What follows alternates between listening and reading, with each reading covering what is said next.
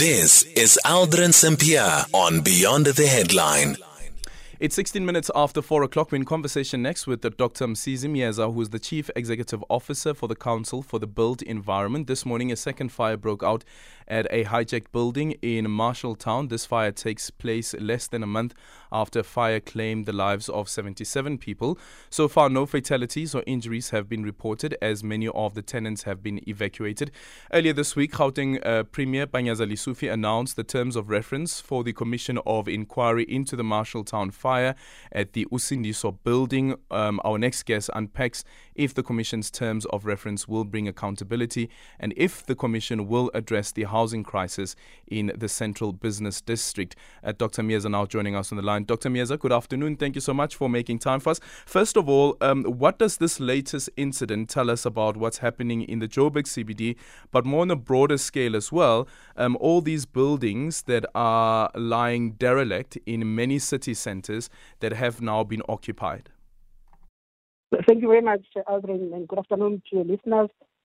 Just a quick one, just to respond to your question. Maybe let me start by extending our condolences to the families that might have lost their lives in the previous fire in Usindiso. But secondly, thanks that maybe in the second incident that took place this morning, there were no fatalities. And I think it's great that at least people didn't lose their lives. Just to respond to your question, I mean, if you talk about the housing challenges in the country, it is a complex matter that requires a multi-pronged approach. Just to paint a picture, there has been a series of cases where in either residents, NGOs have taken government to support in relation to the issue of access to housing. You recall the case, the Blue Moonlight case in 2010, 2011, somewhere around. You remember the case, Staffelberg case in Cape Town. And I think those are some of the cases. Netegwini, Abakalbas and John Dole have been fighting with the city about the issue of access to housing. And therefore, I think it requires us to take a step back and rethink.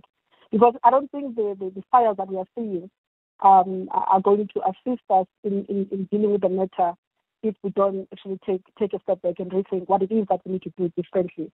Now, in relation to your question about the TOR, I think the Premier has done the great thing, because it is important before you can plan on what exactly you need to do to understand what really led to the cause. Because there are various school of thought. Others are saying buildings have been invaded. Others are saying no, it's because of lack of housing. Others are saying because property owners are deserting their properties and therefore they allow these criminal elements to take place. So unless we have a common starting point, we might actually be missing each other. So therefore, I think the TOR, the way they've written, they should be able to assist us in addressing the matter.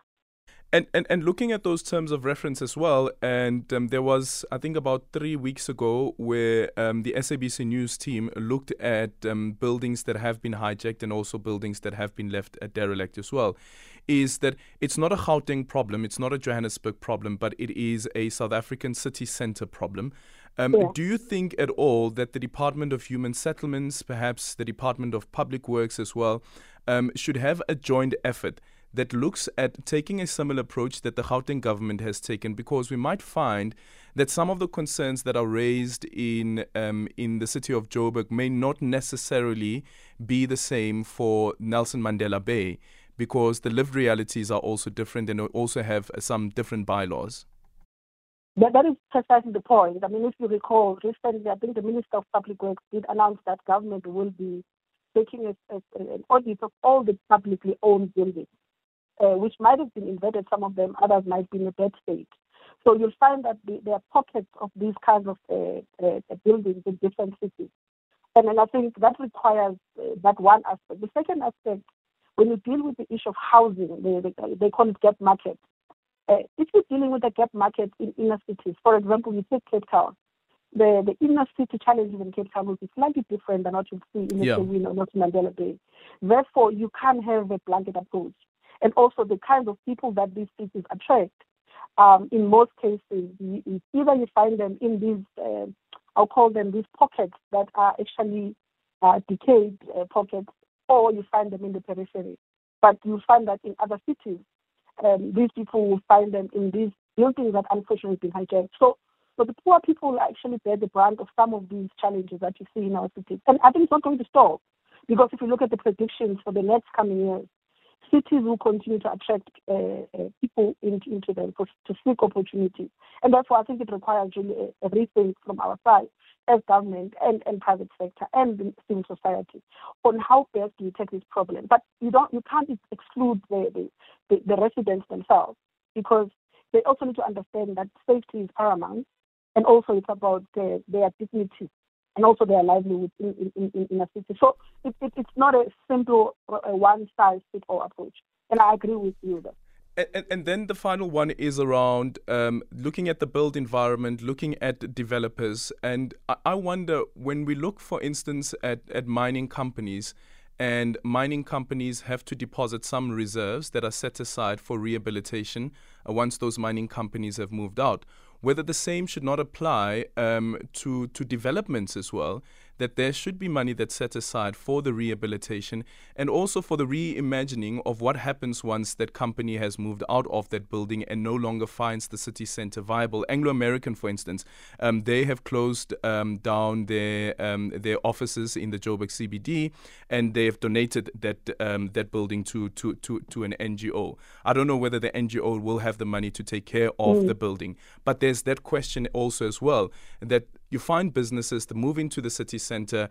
It's a hive of activity. We have all the cranes that are coming in, and it's just construction that is happening everywhere. 40, 60 years down the line, the companies move out because the business is no longer viable and the building just stands there. Yeah.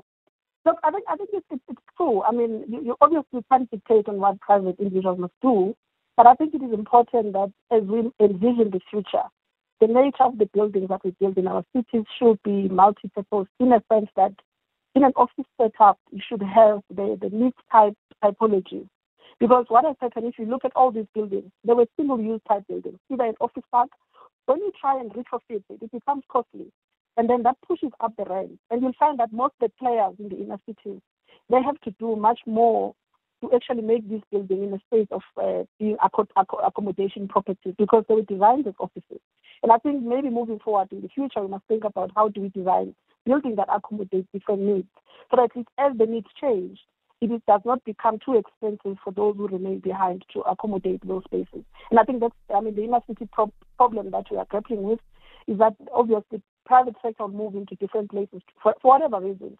And then when they leave the building behind, it becomes costly to refurbish and make it habitable. And I think you see the case in point now with the mining company that left the building, I think this week or so. And I think those are some of the innovative measures that we must think about. But also, it's a partnership. Obviously, the rule of law must also come into the equation.